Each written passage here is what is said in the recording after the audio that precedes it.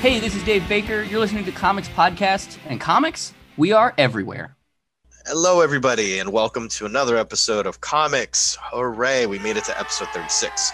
I am Luis. I am Esteban.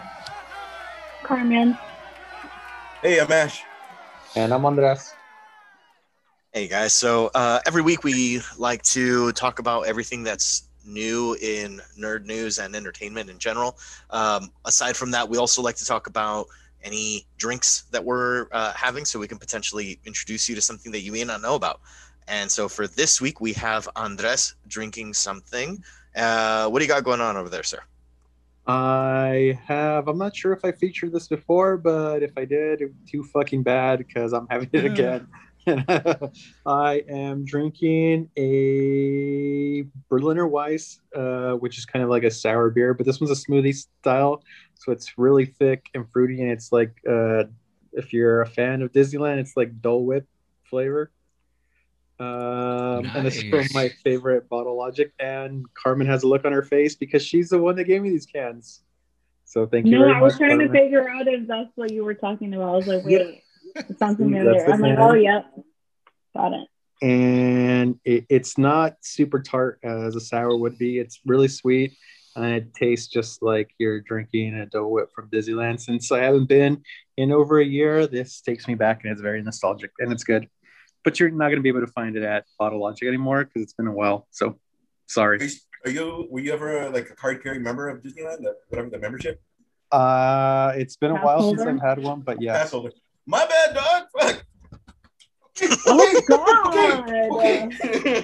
And by the way, when I used to go to Disneyland all the time, I would just go and get very drunk at California Adventure at Carthy Circle, which they have incredible drinks and their bartenders are really good. So if you like a good drink and you don't mind spending Disneyland style money to get drunk, that's a very enjoyable place. At the little Casa something. No. It's a Carthy Circle at California Adventure. But within that's where I got introduced. It's not Mai Tai. I can never remember. The one with the mint leaf in it. Mojito? Yes. That was like refreshing, and I got drunk. So it was like more.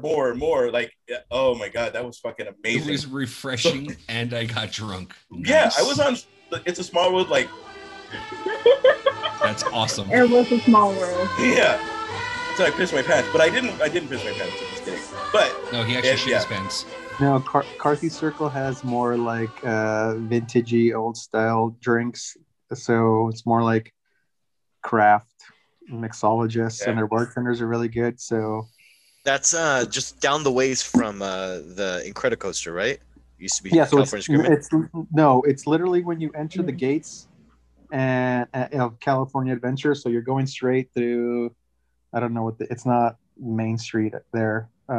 Sorry, I'm losing my Disneyland. It's by the fountain. As soon as you walk exactly. So when you enter and it opens up, it's right across, slight to the left. Universal Walk. Oh, I know where it's at. Or something like that. It's like kind of going towards like the Hollywood studio. Exactly. Yes, okay. that. Yeah, exactly. I think that's where the pseudo Avenger campus was at, where they had Miss Marvel's Jet and Black Panther and stuff like that. I think that's where it's at. So go get drunk there. It's good, and I've done it many a times, and never been kicked out. And I was really inebriated. And we're all gonna do it one day. Well, thank you, sir. What's funny about what you said about whether or not you featured a drink before, I've come to notice that if I go to like my normal craft beer places and I'm gonna buy something that I know I enjoy, I'll stop myself and I'll buy something different because of this fucking show. And I know that I need to try something different, and I'm just happy I'm not the only one that feels that way. I haven't bought a drink specifically for the show in a long time because I have a refrigerator full of shit that I just haven't got to. So I just pull something randomly. So yeah, it's something different. Man. I dig it. And this week, Bud Light. No, never. Real American hero. Oh, sorry. So real quick, we just wanted to go over all the items that are on our topics before we start diving into them. So we have some The Boys news: Soldier Boy costume was revealed. New Rob Zombie Not that Soldier project. Boy. No, not Soldier Boy. A new Rob Zombie movie coming up that we're all pretty excited about. We got a name cast for Namor. Netflix Netflix show comic book project that's coming out. A DC project starring The Rock and Kevin Hart. And no, it's not Black Adam. Aquaman title has been revealed. She-Hulk villain has been cast. So without further ado, we'll just dive right into it. So first, I'll going into Jensen Ackles of Ackles. Did I pronounce that right? Eccles. From Supernatural fame, has been cast as Soldier Boy in The Boys, which is the Captain America-esque hero. And the costume has been revealed, and I have opinions of it. I'm gonna throw it to I think the biggest Supernatural fan here. Can I stop you before you go to him, because I knew you were gonna go to him first, but I want to talk.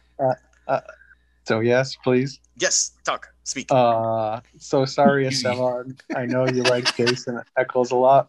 That costume looks like shit. I don't give a fuck if it's supposed to be made to look bad or some knockoff simile of Captain America's. That is a fucking god awful reject of a suit. I would have liked it better if they did it like the comic book and made it like a funny mock suit where it was like the fucking short ass shorts and a tight t-shirt, because that looks like dog shit. Sorry.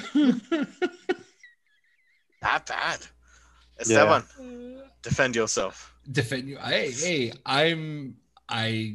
agree. I agree. Really? I agree. Huh. At first, like when I first saw it, I'm like, I got a little hyped and stuff like that. I was like, all right, that's not bad. But then like when I looked a little bit further, and like zoomed in and stuff like that, I'm like, oh my God, this looks like shit. Like it really looks bad. Like you can see like the armor plates, the plates in like in the chest and in the shoulders and in the thighs and stuff like that.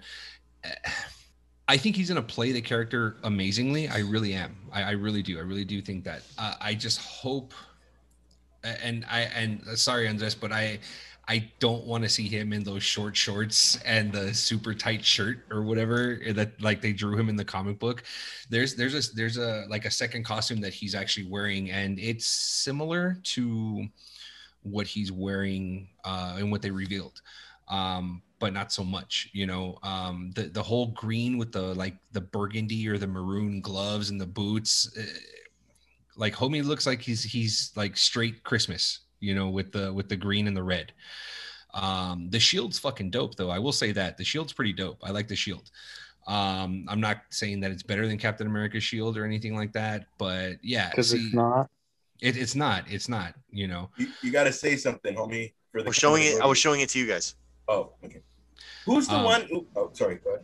No. Go ahead. What were you gonna say? Who's the one? The one that has the acorn shield that has the star and then the stripes at the bottom of the shield that comes to a point. It looks like an acorn. Doesn't look exactly like an acorn, but it almost looks like a badge. Like I feel like Comics Alliance is like saying the name like 4 times in a row to us, like just yelling at us. U.S. Agent. Is it U.S. Agent? Is that how he's gonna do the shield? Triangular with the round bottom, but it doesn't have the eagle on top. Okay, maybe I'm thinking of that. Yeah. Go ahead. For casuals, what's Soldier Boy from? Is he Marvel, DC? What is he? No, Boys. He's from The Boys. From The Boys. Oh shit, my bad. The comics, The Boys. Yeah. Yeah. But he's supposed to be a knockoff. Captain America. Yeah. Gotcha. Yeah, he's supposed to be like the Vought's first superhero, I guess. So happened in World War II and all that other stuff. It's very parallel. Yeah, it's very parallel to it. I think the costume would have been a lot better. They could have done a lot better with the costume. But the dark olive green with the maroon gloves and the boots and stuff like that, not really a big fan of. I see, obviously when you see it, you can tell it takes inspiration from Captain America's suit, but it's like it's a cross between his Avenger, the first Avengers costume, you know, the spandex looking one, but with like armor plating in it. You know what I mean? And it just it doesn't look good. You know, I know everybody got hyped when they saw it and stuff like that. But it's not good. I don't like it.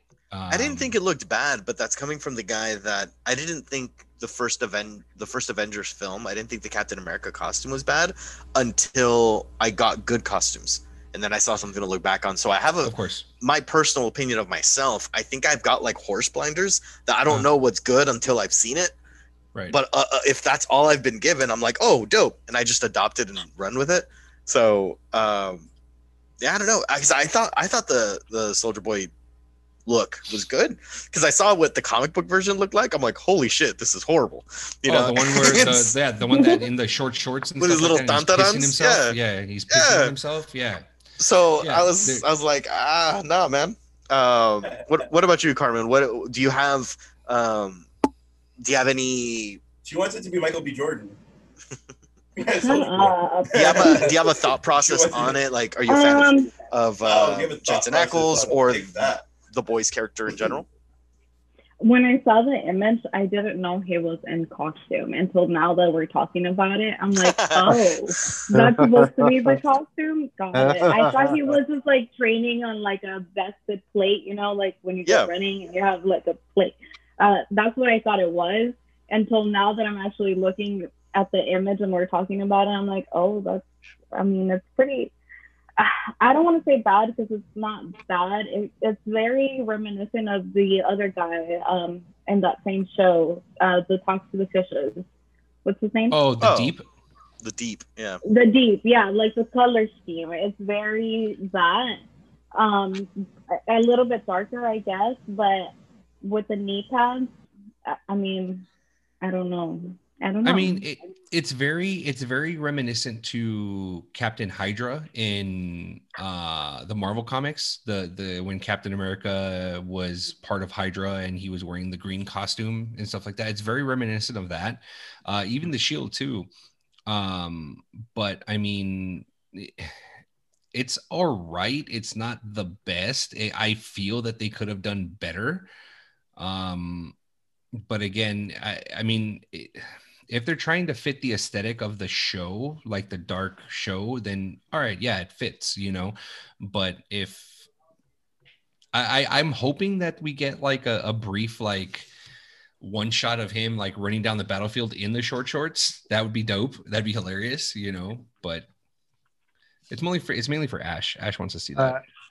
I was wondering if they're gonna do that character like comic book correct. Because if nobody's read it, I don't want to say anything that'll ruin it, but it's just interesting because, stuff is going to happen to that character that I don't know if people are expecting or how they're going to play it off in the comics. In the show.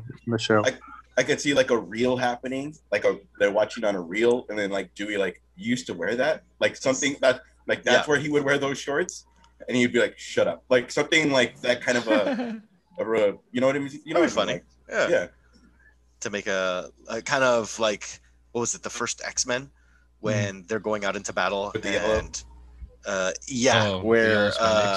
The joke of the yellow spandex where Logan's like, you actually go out in these? Then Cyclops, what would you prefer? Yellow spandex? And it's like, we get it because we're fans. And that was all right. Well, moving on, and we're actually kind of taking a small step back. Completely forgot to go over comments. So one of the things that we like to do on the show is to have you be a part of it is if you comment on our Instagram, YouTube, TikTok, whatever, we highlight your comments on this page or on our episode to have you be a part of the show, so to speak. And so there's actually funny that I almost forgot to do comments now. There's a comment that I forgot to read last week, and it's actually from Melissa Morales. So I just, so Melissa, thank you again for all of your feedback. And so I combined two comments into one. So this is all from Melissa. And this is starting with regarding episode 33. I don't know if you guys can remember. We were having a conversation about Saw films and scary films in general. And then we started talking about I talked a little bit about a movie called The Platform, the Spanish film that's on Netflix. And Andres, I think, mentioned that he saw it. And then we started watching about The New Order, the new Spanish horror film that's coming out. And so that's where this conversation is picking up from, okay? So episode 33. The Platform reminds me of a movie called Circle. It's on Netflix. It's not the best film, but it is entertaining. Luis would probably like it and find it interesting because you like the concept of the platform. Also, what the fuck is gore porn? So we were mentioning that Hostel and some of the Saw films started turning into gore porn. And Andres and Carmen, correct me if I'm wrong. Gore porn is just if you're just seeing horror on screen for the sake of being like a shock value and being like, look how disgusting this is, followed by how much more disgusting can we get, and it's very gory. That's where it kind of started falling into it, where it was not so much in story, just look at this. Here's a guy's face. It's like how much more outrageous and graphic can we make these kills instead of there being a plot point to those kills. Yeah. Cool.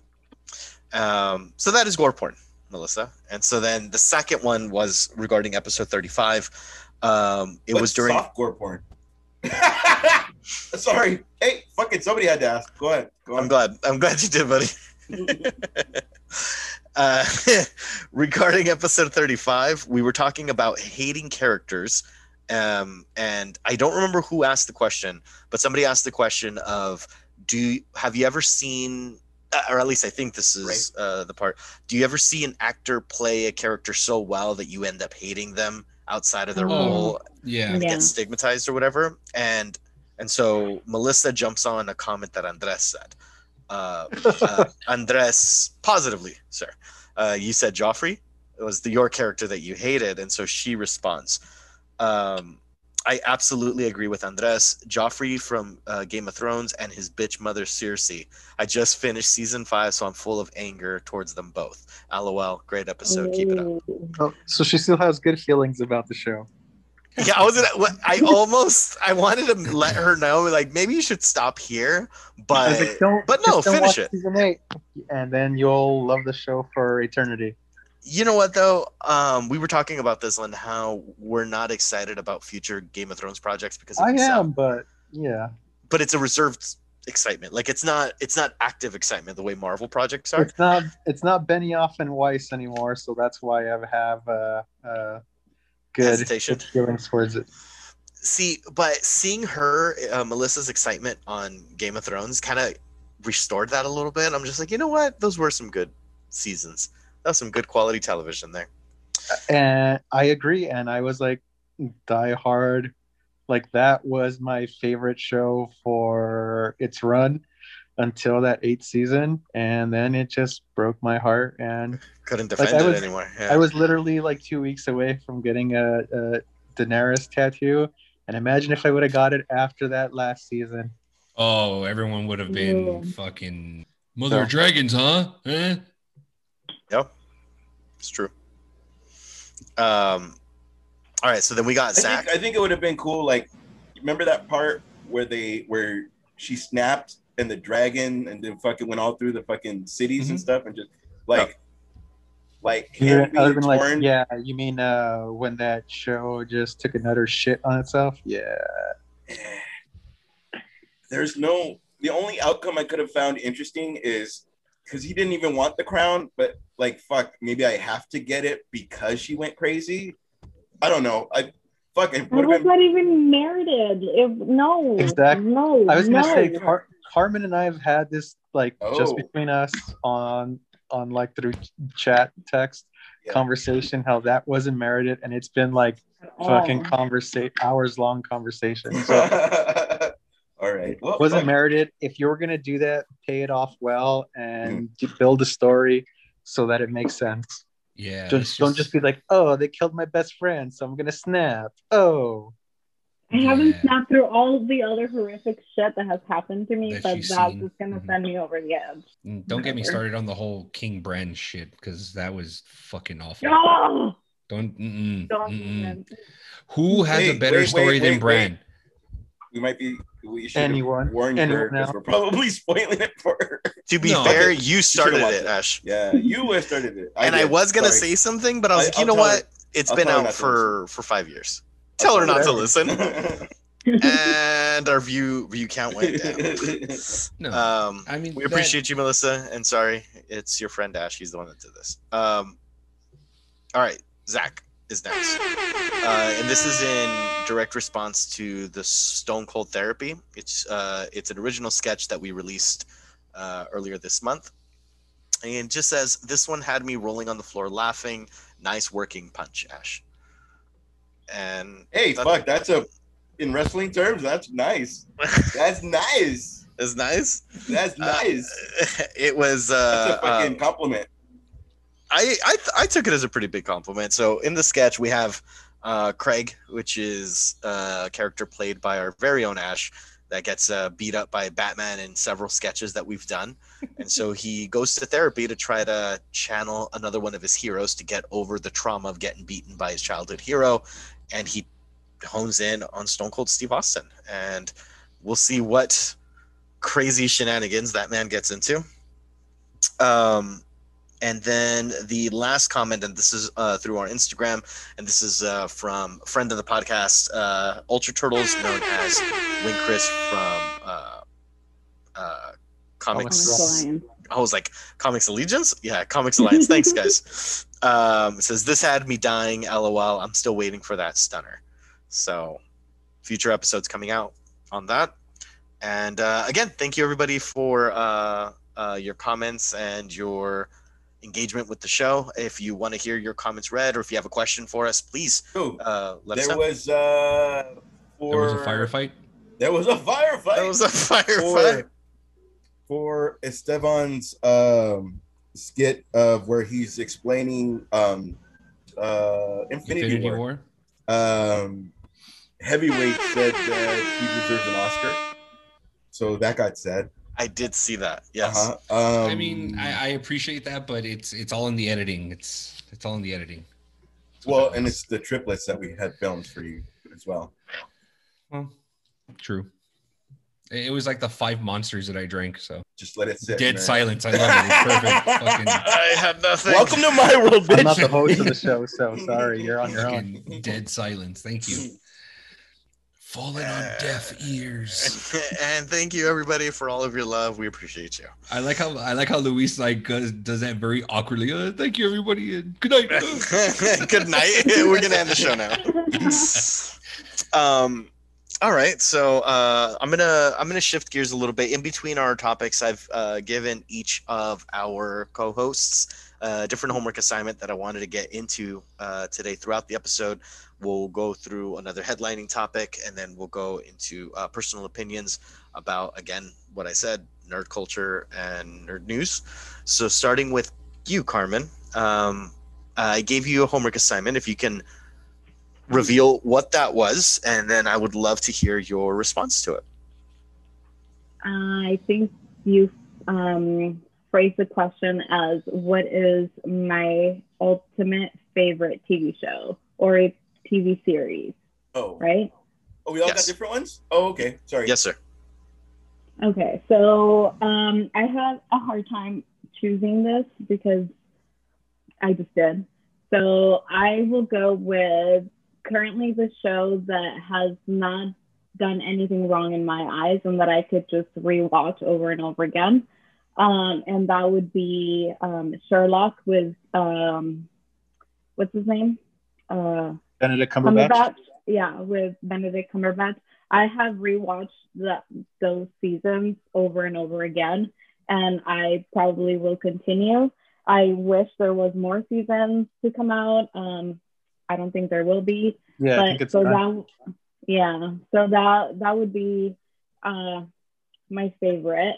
Other than that, I also think Westworld was a good contender, and also the one with, oh my god, fuck, Thomas Shelby. Peaky Blinders.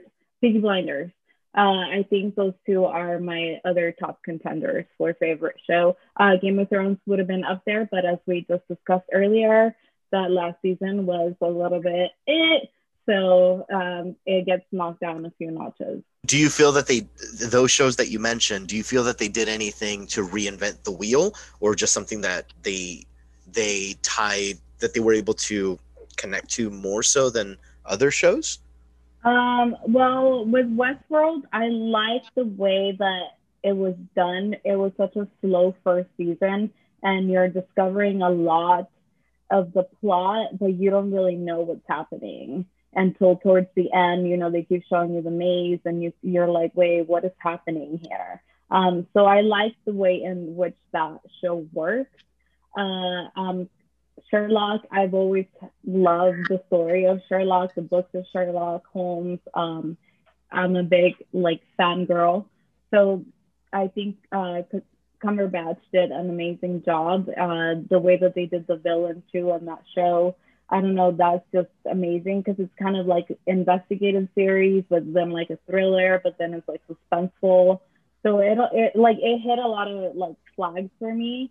And then what other show did I mention? Oh, and then Peaky Blinders. I love old gangster type shows, and it's pretty good. I dig it. Thank you for sharing, Carmen. And I know that wasn't an easy thing, considering there's so much good television out nowadays. Golden age of television. Yeah. No question. Yeah. For me, or general? Well, in general. Okay. How Carmen said that, detective, and how it's. Would you guys like it? Like maybe if they did a Batman movie where they don't say, "Hey, Jamie Foxx says fucking Riddler" or whatever. Like, what if they just did it where it was like The Walking Dead. Everything's just silent, and then you are figuring out with Batman who it is. Like, by the new Riddler, you wouldn't really tell that that's gonna be the Riddler, other than, you know what I mean? Like, no, is that? I see where you're going with it. No, fucking Esteban just letting me hang like fucking the way we let him hang. He's just looking at me like, you motherfuckers. I know. No, I'm not doing that. But you get what I mean? Like, would you figuring out? I was trying to figure out your question because us figuring out who the villain is as we're watching the movie, instead of announcing that Harry Connick Jr. is Dickface. You know what I mean? Like Clayface. Very disrespectful. Dickface is better. Clayface. Harry Connick Jr. Yeah, no, it's meshing like murder mystery with a Marvel. Oof, I lost my nerd card. With the DC character of it's this comic book movie. Could get away with that, or do you think maybe like a Netflix series could be probably fun. get away with it? Yeah, right? I absolutely think so. I think if they have a character and they name him that character's name without so it's a Harvey Dent, it's Two-Face. So obviously, it's going to be Two-Face if they say Harvey. Maybe not even that. Maybe it's like a fucking like Arkham. Like you're chasing Black Mask, but there's little hints of these other things that are happening. And that he hired somebody, but you don't know who. Blah blah blah. No? Okay. Well, no. I am agreeing with you because it sounds interesting in theory, but the way that shows are announced now, they would really have to keep it under wraps, everything about what's gonna happen in order for that to work. Because otherwise, you already know, like Andres said, if they announce it's this person playing this character, you already know where the storyline is going, or it's a lot of fan guess of where the story's gonna go. I agree. I definitely agree with both Carmen and Andres. It's possible for them to do it that way. But they can do it let's take Andres's example. They're saying so-and-so is Harvey Dent, but you have to not have him turn into Two-Face that entire movie. You know what I mean? It's got to be someone different. It's got to be like a Clayface, as the villain, or it won't work, because if you immediately have Harvey Dent in there, and then it's like him turning into Two-Face, and you already know he's the villain. So yeah, could it work? Yes, absolutely. Does the studio have to be delicate about it? Absolutely. But it's difficult to do that because what do we do on the show? We speculate. That's what everybody does. We all speculate. Yeah. So we follow this storyline with little bits of this is where it's gonna end. Like, because we did shit on, like, oh, it's under my real name, Robin. And everybody went, like that was a groan. Like, so not that he's in the entire movie and he's really blah, blah, blah. Like, it's more like, fucking, you're following this, but there's little hints of, there's an umbrella in the corner. It was cheesy, but I liked it. I get what you're saying, and I liked it, but you like the Robin? You did not just say that. Yeah, like I thought it was cheesy, but I was just like, oh, that's fun. All right, I'm just gonna move on. You should use your real name, Robin. Bro, what the fuck? If they're gonna, I like your what you're saying, but if they're gonna do it, it has to be with something not as iconic as like Batman or Superman or like Spider-Man. So if you name any one of the characters in the Rogue Gallery, we're gonna be like, oh fuck, that's this. Yeah, I get you. Like, agreed. Yeah, like it's perfectly done, like on a Guardians or something on an Ant-Man where the character isn't that big and they could build like the breadcrumbs to it. Yeah, I could see that. Yeah. That would be good. Like if they would have done a Justice League Dark, like you would have had so many characters where they could have built it off like that. Mm-hmm. And then you would have been surprised. Or like if they're gathering the team for like Justice League Dark, you could have said it where Constantine is like trying to gather people and like let little things here and there to like build up to the characters where it's like, oh, there's fucking Swamp Thing. Oh, there's Atana. There's Deadman. That would have been cool. Remember like old school Marvel, like when the fucking the snow thing came and we saw, like, if you pause at the right time, you can see the shield, like little things like that. That would have been cool. You know, what would have been perfect is if you remember the X-Men series in the 90s and they would place like fucking characters. If you're a fan of the comic, yeah. Oh fuck, and Psylocke. Yeah, exactly. Yeah. Oh, look, there's Forge, and they never said that's fucking Forge. It's just like, hey, there's fucking Forge there. Or there's fucking Alpha Flight, and you're like, what the fuck? Alpha Flight's in this episode? I agree. But yeah. And thank you, Carmen, for your opinion on a good movie. You're welcome. Or good TV shows. Sad. Nothing. Go ahead. I'm laughing at the tangent that we just took, and then Luis is like, thank you, Carmen. We're only on the exactly first why I said you're Next item on our agenda is Rob Zombie is helmed a new project directing The Munsters. Do we have any thoughts on, considering Rob Zombie's work and what he's known for, do we have any thoughts on I want The you Munsters? to go first because you said you were excited, and I want to know why you're excited. Did I say I was excited? Yes, you I did. I said we were excited, didn't I? I assumed for everybody, and I shouldn't have done that. I didn't hear that. The Munsters is a very timely show, very good show. Rob Zombie, he hasn't really done anything that I have faith in, to be perfectly frank. But I'm curious. There's no way he's gonna make it a horror film and make it a horror weird film. The type of movies he usually makes, I would imagine that there's some form of like family element to it, being The Munsters. But he can make creepy shit. So if he was to make like it be like a big family, and then the neighbor comes over and it looks all creepy, but in their world everything's normal, but through an outsider like a civilian it looks crazy. I don't know what angle that they're gonna do it in, but it's coming.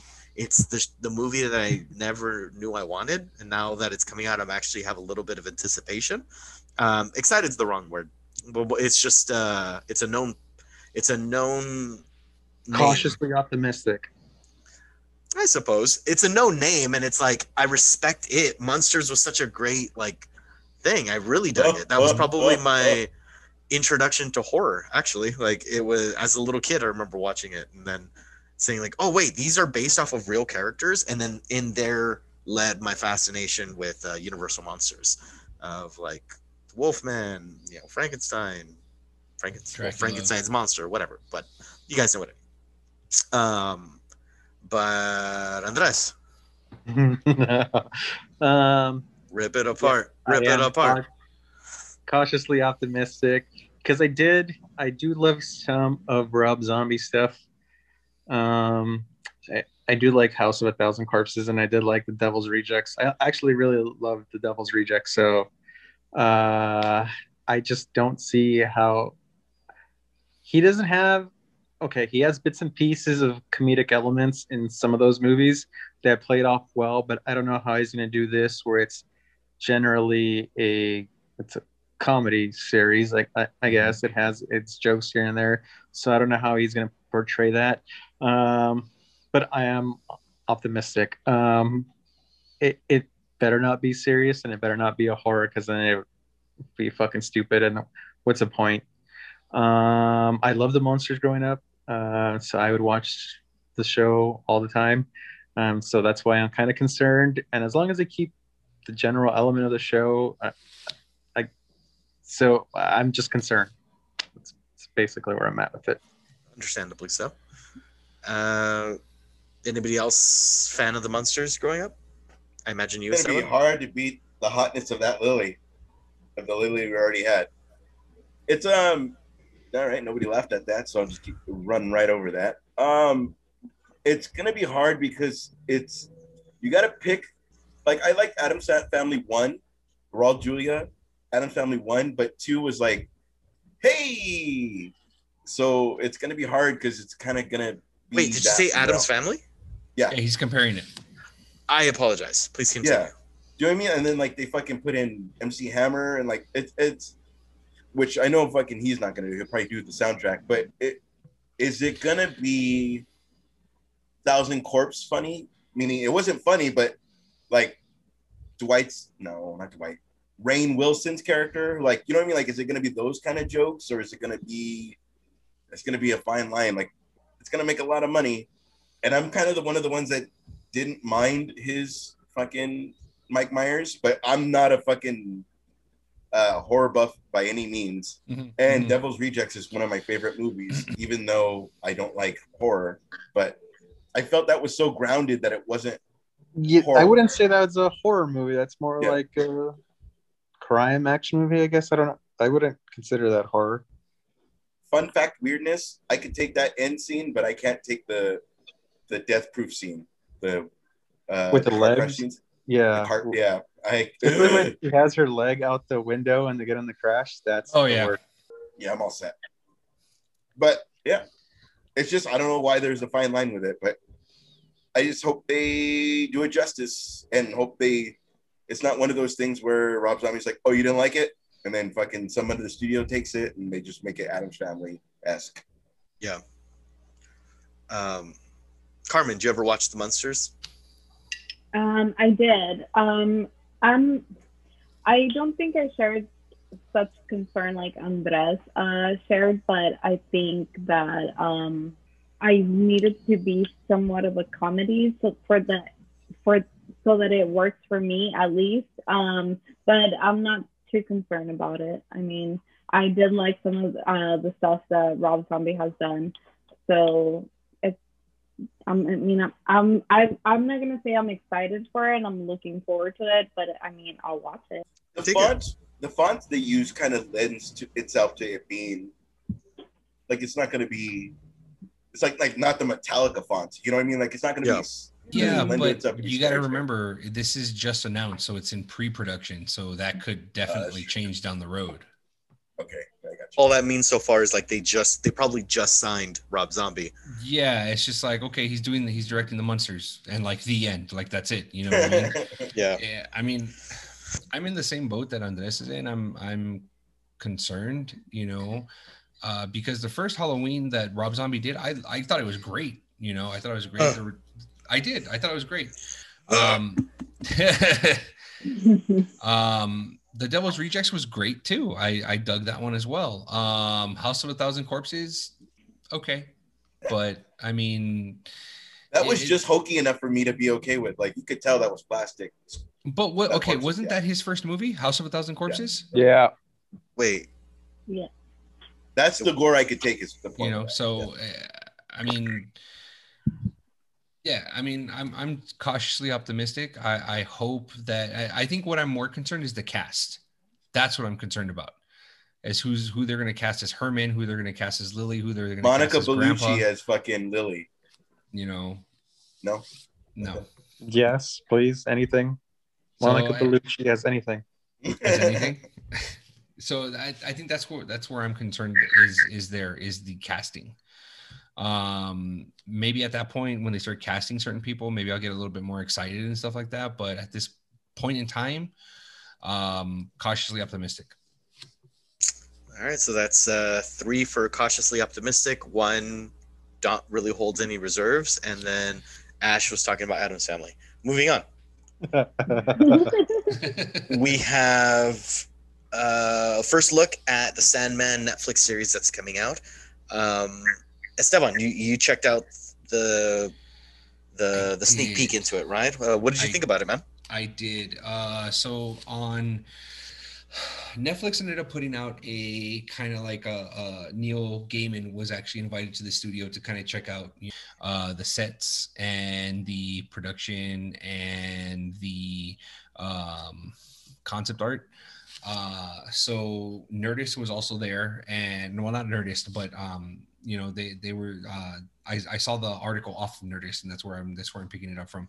Nerdist kind of, you know, put it all together in like a nice digestible, you know, 5-minute video. I love where they're going with this with the Sandman. The audiobook that I heard for Neil Gaiman's Sandman was fucking magnificent. I'm excited to see this one. The way that this is it's very rare to see. Obviously, when you're reading a book, you're listening to an audiobook, you picture the scenery in your head, the way that they're explaining it, the way that the author's explaining it, the narrator's explaining it, you picture it in your head. I swear, the way that I pictured it, it's the concept art. You know, the just the way that the concept art was coming out, and the way that they drew up the concept art. Dream's holding cell that he's been held in there, you know, for X amount of years. It's awesome. I'm excited. I see now how they picked certain characters and how they will play into the Sandman. I think Gwendolyn Christie is going to be an epic Lucifer. I'm excited to see the banter between Cain and Abel. Overall, I'm excited for this Sandman. It's been years that we're supposed to get one. Joseph Gordon-Levitt was tied to it at one point, you know, and that fell through. I'm just excited overall because ever since I finished that book, that graphic novel, I want it and I want more, and it's my new drug, you know, aside from Marvel, you know, and the MCU and Loki and Falcon and the Winter Soldier and stuff like that. That's my new, like, I want more, give me more, you know. So I'm excited about it. Again, if you guys have not read the book, read the book. The audio book is fantastic. So yeah, I'm excited for it. Very, very excited for it. Thank you, sir. On Neil Gaiman style news, Lucifer just got its series finale. And when you were talking about the shows that you like, Carmen, and how one that never did wrong, Lucifer was such a fucking favorite of mine, except for this last season. They cut it up into 2 pieces over the last year. They did half the season, and then they released the second half of the season. And it... How was the second part? Were you up to date all the way? I was up to date until this last release of the second part. It feels like the first 3 episodes didn't have to happen. Mm-hmm. And it really is just the last 2 episodes that is of context. But because what I refer to as filler in the anime world, where they'll just be like, oh, we're waiting until the next issue of the Japanese comic comes out for us to know where the story's supposed to go. So we're going to give you this nonsense story for 2-3 episodes. And it did that. but because it knows that it's the series finale, it's like, here's an episode about Detective Dan. Here's an episode about Amenadiel. Here's an episode about, like, so it's these things that didn't feel like they needed to happen. And then once it gets to the finale, it very Games of Thrones-ish. It just rushes to the end. But it's like, why didn't you just do that? Like, why don't you just make it a slow burn instead of, okay, here's all the crazy shit happening now. And then it happens, but the ending happens so abruptly, it doesn't let it sink in my opinion. And so when it was over, I'm just staring at a blank screen when me and my girlfriend were watching it. Like, we're staring at the blank screen. We look at each other like, is that it? Like, I guess so. And then we had to really talk ourselves through it. Like, to be like, okay, it does make sense because of this, but it was like, it's like build, stop. And it was like such a tease, but you got everything you wanted. It gives you an ending, but it's still something's not there. But anyway, Lucifer, amazing show. Sidebar, Esteban, you had a homework assignment. Can you please reveal what that homework assignment was and discuss, please? I told you I wouldn't take off my shirt on camera, but I mean, I was gonna say start with the watch and then move up to the hat and then go down. Hell yeah. Sounds like the two have had that experience before. I go for gold. So my homework assignment was, in my opinion, what is the best action film of all time? Then defend your answer. Your answer example, define the most influential, etc. Be prepared to present, which is today.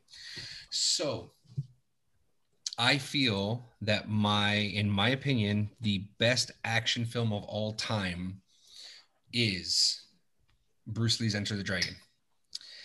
And the reason why I feel that, in my opinion, it is the best action film is because without Enter the Dragon, I feel we would not have the action movies that we have today.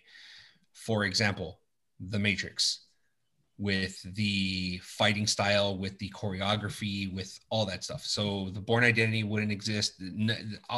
Anything in that genre, I feel that if Enter the Dragon never happened, we would not have this.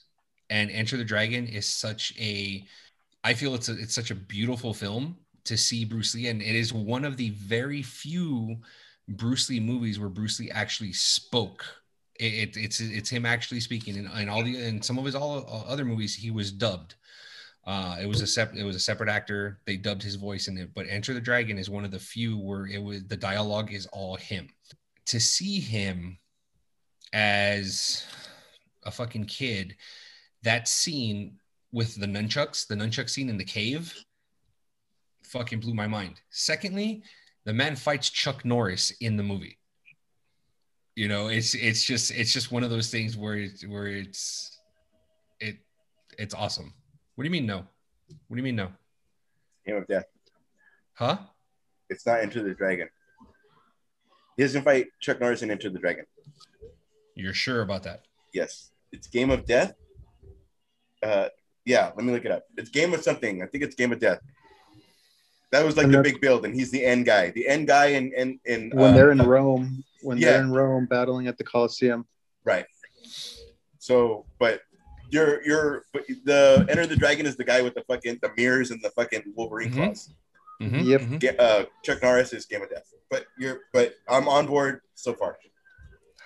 Okay. Minor correction. I'm sorry. I apologize. No, it's all good. I mean, that would have been a comment. So. No, I know. It's fine. It's been corrected. I've got my fact checker checking it out right now. Cute. Hey, if I had said the same thing, you guys fucking shat all over it. I honestly wouldn't have. I would not have. But whatever. It's all good. But that's how I feel. I mean, if apparently Chuck Norris was in Enter the Dragon. He was in Rome to film Way of the Dragon in 1972. Way of the Dragon. And then when Bruce said that he was going to be there, he's like, I'll put you in the film. After that, I ended up acting in 2 more Bruce Lee films. This is a direct interview with Chuck Norris. But he's not fighting him in it, right? Enter the Dragon and Game of Death. 1973 Enter the Dragon. But he's not Game fighting. Of Death, 1978. He doesn't Oh, is that the one he gets kicked and he's all? Okay, wait.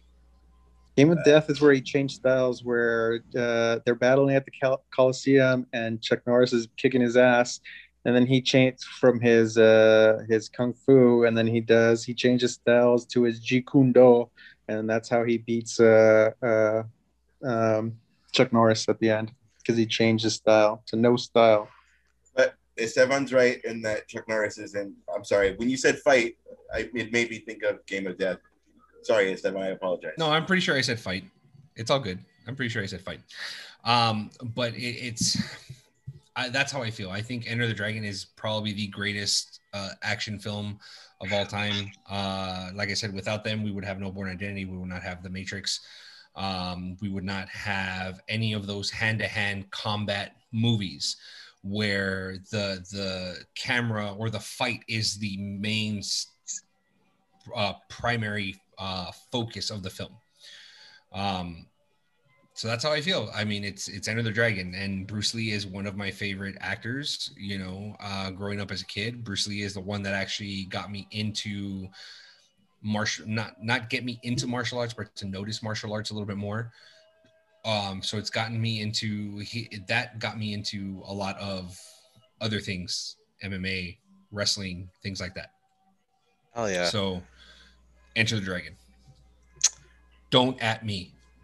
Do you get weird when like it's a cop and this guy has like fucking all kinds of fucking Royce Gracie fucking all kinds of moves, and he's taking him out with like cop moves? Have you ever seen that kind of thing? Do you ever go like cop procedure moves? He's taking out fucking Jet Li with like it's like Jet Li versus fucking what is his name? Mel Gibson, and you're like not really, and the only reason why is because I know for a fact that total side topic is for police training and stuff like that. They trained, you know, some of them, you know, trained in jiu-jitsu and stuff like that. So that's why I'm not too far. That's why to me, seeing that is not too far fetched. That is a good question. Yeah. They train heavy in judo. Yeah. Right. And that's where they flip body and use your weight against you and shit. So that's why like seeing that on like to see a la to your point, Jet Li versus Mel Gibson, it's not too far fetched for me because I know I grew up with that. Yeah. You know what I mean? So that's what it is. Yeah, that's neither here nor there. But no, it's a good question. I mean, not a good question. It's a good answer. It's outside looking in. I would never have thought that. For sure. So it's like Lethal Weapon 4, Jet Li versus fucking, you know, Riggs and Murtaugh, and you're seeing them, you know, them actually putting up a fight against Jet Li when he's this renowned, you know, assassin or whatever. It's not too far-fetched because I've seen it. I've seen the training. I've gone through some of the training, so I know a certain thing. So it's not far-fetched. So yeah. What's so interesting, you don't realize with a movie as impactful as Enter the Dragon that an argument can be made that that's what brought martial arts over to the West. Yes, you know, and just like as you were saying it, that makes perfect fucking sense. Like without that, like we wouldn't have a fucking 10-minute Matrix Neo versus Smiths scene. Like that wouldn't have happened because it would have just been like, oh, let's go with more story, let's go with more guns, let's go with, you know, these westerns that we're used to and that were happening. But like to then transition into being these action films, it's god, that's so fucking cool. Very good pick, sir. Thank you, sir. Nor would we have the patience for like the Protector during that one shot scene. Oh yeah, no, absolutely. And I think because of Enter the Dragon and the hand-to-hand combat and the premise and the focus on that, we get Daredevil. You know, the hallway fight scene that we oh my god. We get that. We get stuff like that, you know what I mean? We get, you know, in certain aspects, it's like even in The Punisher, in season 2 of The Punisher, where he's fighting the two girls in the bathroom. You know, granted, he's a brawler. Frank Castle's a fucking brawler. Marine Corps, obviously knows, ground game and ground fighting tactics and stuff like that, but he's a fucking brawler. So to see that and to see that fighting back and forth and stuff like that in the bathroom, it's without that, without Enter the Dragon, we don't have that. You know what I mean? That's how I feel. We don't have that. Where the camera is focused on the hand to hand and the panning and the zooming around. It becomes a dance. It's exactly. The beautifully choreographed. Yeah. The choreography. Another one that comes to mind is Mission Impossible: Rogue Nation, or Fallout, where the one with Henry Cavill in it, the bathroom fight scene. When he reloads his arms, where he fucking cocks his arms like a fucking shotgun. It's like, come on, bro. Dude, that was pretty badass though. But when you think about it, you're just like, really? You're fucking reloading your pretty badass. Like if I was about to fight him, I'd be like, oh shit, I don't want any trouble, dude. Like, yeah. I'm sorry. Dude, it was so sick. Yeah, no, it was ridiculous, but it was so sick. And just seeing it's long stuff like fight. That. Yeah, it's stuff like that. I mean, we don't get that. We don't get certain things. Hell yeah. So very good answer. Enter the Dragon. I appreciate that. Anybody? You. Anybody have any comments on Esteban's choice of Enter the Dragon before we move on? Great film. Going once, twice. Bolo's in it, and a guy that ends up being in Rapid Fire. The same guy fought Bruce Lee, also fought Brandon Lee. Awesome. Really? That's pretty badass. That's awesome. From Enter the Dragon and Rapid Fire. And it's like a fucking dope ass scene because like Brandon barely fucking wins. It's fucking dope. I gotta see that. Right I'm sure it's on YouTube. Yeah, it is. Alrighty. And so we are shifting gears over to Super Pets has been announced. A DC project. And it is starring The Rock as Crypto. And Kevin Hart is Ace. Which is Ace, which is Batman's Great Dane. Whatever. So wait, he's Ace and Black Adam? No, he's Crypto. Sorry. And yes. What did I say? Ace? Sorry, Crypto and Black it's an animated film, and it looks like they're having fun with it. John Krasinski's in it. Yes. It has a very fascinating cast. Like it's a very well-known cast. Comes out 2022. So it looks like it's not taking itself seriously, very much like Teen Titans Go to the Movies, which was a very fun film. if anyone has seen it or if anyone is interested to watch it, I would recommend it. It was very ridiculous / fun. It pokes fun at the DC universe and how they're trying to be as good as like Marvel, which is I find very amusing in how they're making movies out of every type of series. Like they don't take themselves too seriously, which is always refreshing to see in a property. But Super Pets, I can't really say that there's anything else. We don't really know anything about it. Does anybody have any comments on that before we move it along? It always felt weird. It always felt like fucking Batman has a dog, fucking Superman has a dog, and they're all in costume. That was like very cheeky, just more like 100% to the kids. Yeah. Well, the Crypto felt cheesier because Ace, because he has the powers of Superman, right? Like, he's also yeah, he can fucking fly and shit. You guys also forget that fucking the comics have been around for how long? So obviously it's not going to be all fucking modern and cool. It's like, yeah, this has been around since fucking before the 50s. Relax. Yeah, it's cute. They're going to do all kinds of bullshit to get stories. I appreciate it because instead of introducing your kid to like Baby Shark, maybe you can introduce them to Crypto, and then that leads to the next generation of nerd. Yeah, you know what I mean? Instead of showing them fucking Dark Knight, you can show them Crypto, and then blah blah blah blah blah. And yes, what I love about Crypto, it was just very opened up. It was like a comic book arc, but it was opened up to a younger audience, which was, just like what you're saying. Ace is the same sort of thing. It was he came out in 1955, but then he kind of went away. Like it was like we're kind of ashamed of him. Even though Crypto, I want to say in the 90s, around the time that the Superman animated series, they was like a little spin-off of Crypto, and so that was still front and center. And so they kept bringing that up. But Ace didn't make his comeback until Batman Beyond. So when Bruce is all old and can't take care of himself, he gets this big fucking Great Dane named Ace, and he like watches the manor, and I think it's adorable. So I have And that's probably, fondness and for that Ace. has to be fucking a wink nod to Joker, naming your dog Ace. I could see that. Yeah. Ace. No other reason. To be fucking It's fair.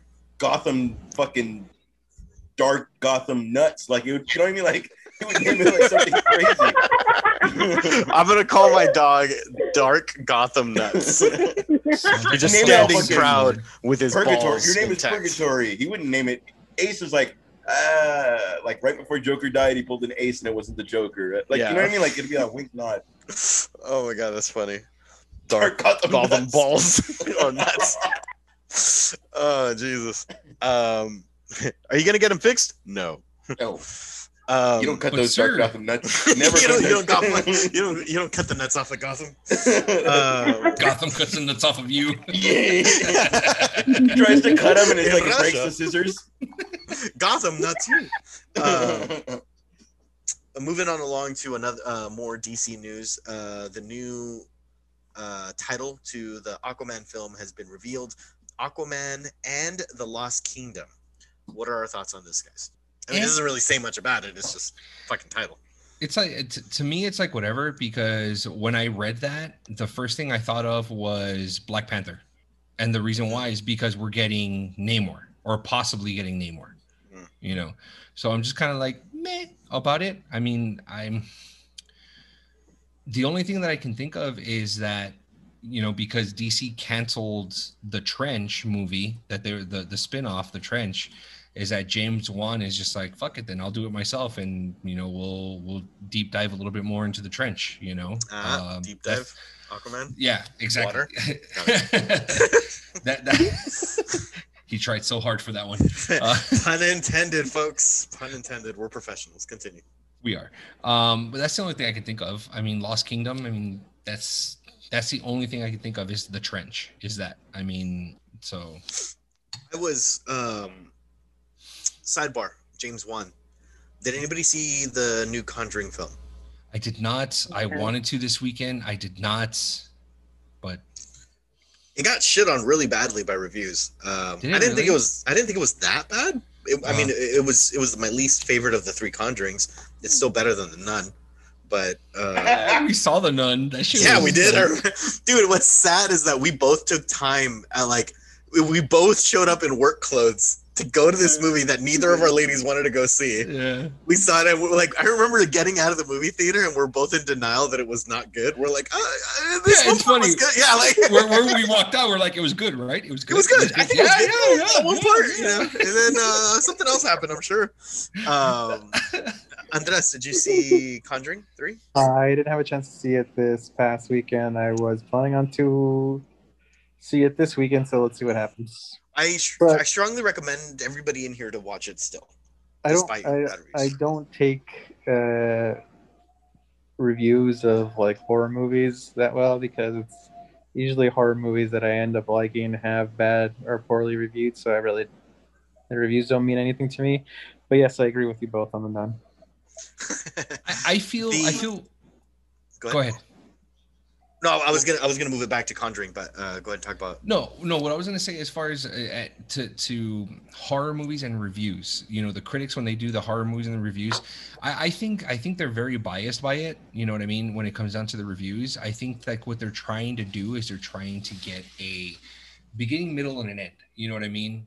They have a formula that, you know, every other movie follows except horror movies. I mean, granted, horror movies have the beginning, middle, end, but they're looking for depth. They're looking for this. They're looking for that. To the horror fans like us here, it's like it's not typically, you know, the depth, but it's the little nods to certain things and, you know, the hints to this, or that's what they meant, or, you know, something along those lines.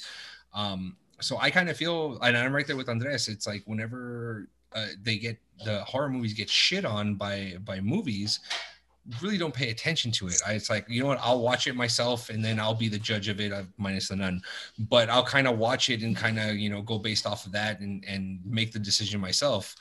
I can't help but pay attention. Like when a horror film gets a good review, oh my god! Like I'm already Wait like, a what? minute. Yeah, like it's a good script and it's scary. Holy shit, I'm in. Like I can't wait. But yeah, no, you're right. Horror films are same. It's kind of like comedies. They're Mhm. on a very specific lens that when they get a bad review, sometimes I can enjoy it. Like what was it? Kung Pao got rated horribly.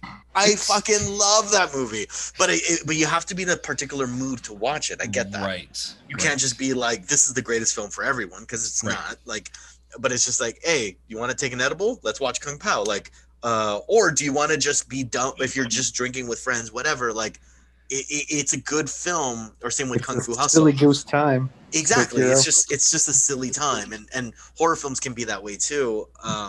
The Ash and I feel the same thing about Bill and Ted Face the Music. So I've if you guys heard- ever watch it, I've heard the story. be I think high as fuck when you guys watch anytime that I movie. see it when I'm on HBO Max, I just think of you guys, and I'm just like, I don't know what happened. Fucking One day we'll get the full story. One day we'll get the full story. Because you guys just keep baked. talking in code. You're like, oh, remember this one time? And then you never hear it. So. But I think that the funny part is, it's like if we legit pull up the scene that Ash and I were just fucking dying over, and put it up and show it to you guys are gonna look at each other like they fucking thought this was hilarious. No, we made it funny in that there's a sidebar. The thing I want to do too is kind of like a best of the worst. We should watch bad movies and fucking discuss it. I'm down with that. But sidebar, I understand. But something like that is the only way you'll get when that show happens. Like you're gonna be like, bro, that was the only funny thing, and then you just go off, and that was the only funny thing, and then it's all, oh shit, the credits. And we're done. Yeah. Yeah, pretty much. That's how it is. But With your wife being annoyed about the scene that happened 25 minutes ago, because that was the only funny scene. Damn it. High as fuck. Conjuring 3, good. First 15 minutes was excellent. And I was like, these reviews don't know what they're talking about. And then it started to turn, and I'm like, I get it now. I understand. I still enjoyed it, but I did notice I kept picking up my phone, and I was like doing editing for the podcast and stuff while it was playing in the background. So that's not a good sign, it was like captivating me. This wasn't on the agenda, but it was something that popped on my radar. Andres, did you see a trailer to The Boy on the Other Side of the Wall? I have not. I have not even heard of this. It's a Shudder production. Oh. Dude, I'm gonna fucking sign up for the Shudder thing. I love Yeah, Shudder. I'm gonna have to also. It looks creepy as fuck. It's like this little boy that is in this room. I think he's kidnapped based on the trailer's very very like reserved on the premise of it, but there is a boy on the other side of the wall, and he's like, quick, he's coming, hide. And then he's like, I'll get you out of there. And then he hides. And then, but it's a very Mike Myers-esque person where like he thinks he's hidden, but then he like looks to the left and the guy's just like standing in the hallway, just like staring at, like he's not chasing him, which makes it so much scarier. He's just fucking standing there and you can't see his face. You just see like the shadow. Kid runs and he's like, I'll be back for you. And it's like these two like 10-year-old kids. Like one of them is trapped in this room. The other one is outside, but doesn't want to leave the one alone. But it's a Shudder production, but then it's saying available soon or something. So I don't know if Shudder's going mainstream and they're shooting this to theaters, because it was a trailer I saw on IGN that looked pretty legit. Interesting. Or they're just pushing their marketing further to like, hey, come sign up for Shudder. But regardless, it looked fucking good. And anyway, I was just curious because I know you're a Shudder subscriber. So just side topic, question, because we're on the topic of horror. What's the one for everybody? And this question goes to everybody. What's the one where you're just like, nope, can't do it. Pause. Can't do it, nope. Pause. That's a very good thing that you asked that question. That was actually coming up next, because that's bleeding right into, you guessed it, Andres' homework assignment. And then I would love for all of us to weigh in on it. But I did want to hear, Andres, it's no secret to any listener of the podcast. You're very intuitive and you're very thought out with and methodical with your responses. You have a precise. I noticed this from you when we were having a conversation about video games, and you were talking about GoldenEye and how it was a staple of You shooters. still have to have a GoldenEye party. Down. and how you just like, we wouldn't have Halo if we didn't have GoldenEye. We wouldn't have this. We wouldn't have this. We wouldn't have, like, you're so just detailed. And it's like you go in a place where my brain doesn't go. I just see things on the surface. And so I was very intrigued to see what you would identify as what is, in your personal opinion, what is the best horror film of all time, and is it the most influential? What made it that? And to defend your answer. So the floor is yours, good sir. So whenever you guys ask me questions on what's my favorite anything, that is like the hardest thing in the world for me to do, because I love stuff and I love multiples of stuff, and depending what mood or what year it is you catch me on, it's going to be different. But in this one, I could narrow it down to two, and it's going to be The Exorcist, and it's going to be the original Halloween. So, The Exorcist. So I was sure I talked about this before. I was raised Catholic in the church. I went to Catholic school from first to 12th grade. I was an altar boy and all that jazz. So anything having to do with religion and the devil and possession, that's always pretty freaky. The acting in the movie is really good. There's also all the there's a bunch of stuff where the actors that appeared in the movie died afterwards. So there's the whole lore with that. The second one is okay, but none of the follow-up movies touch the original, and that gave us all the like horror based on like religion and exorcism and stuff. So those are always great. And then like slasher wise, it's gonna have to be Halloween. And I think what I like about Halloween the most is it has that supernatural killer where we don't know if he's human or not, since he keeps, especially at the end of the movie where he gets up and walks away. I love the Dr. Loomis character in it. And it really kind of starts the whole like the rules of like horror movies. Like if you watch Scream and you get to they break down the rules, like if you have sex, you know you're gonna fucking die, only the virgin survives. So all that shit. And there's especially the kills where Laurie Strauss is friends when they're upstairs fucking, and Jason kills a boyfriend in the fucking closet. So I don't know, there's just that movie's so iconic, and it like leads to other like and that was a nod in Scream, like right after they bone down, he killed, yeah, that was a nod in Scream. It's impressive because I'm not a horror person and I do that. It is impressive actually, now you say it. I would absolutely agree with your choices. That's very great choices. And a small tidbit, there is an homage to the original Exorcist in Conjuring 3. I heard. Yeah. Oh, you heard about that? It caught me by surprise. So I won't say the what, why, where, when, whatever. Mm-hmm. But when you see it, you'll know it, and it's a very like intentional nod to it. And it's like, that's cute. I like that, especially when you give homage to your roots. You know. Oh, absolutely. I think, you know, as a director in, or anyone in any medium, podcast, movie, TV show, whatever, if you can pay homage to your roots and where you came from, I think that's a fucking huge, like, not only is it, you know, huge to, you know, the people that came before you, but it's just like, it's one of those like, this fucker knows what he's talking about. You know what I mean? Like they know, you know what I mean? You do your homework. Exactly. Yeah. Exactly. You brought up the question earlier. I'll shift it over to you, sir. What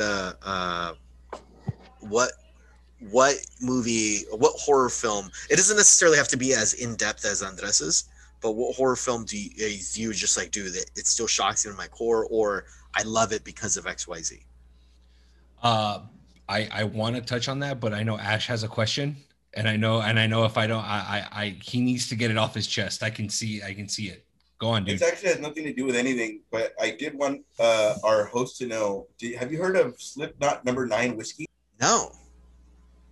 It's back in stock, and I just want you to see that so that we can try that on the show. I had no idea that was a thing.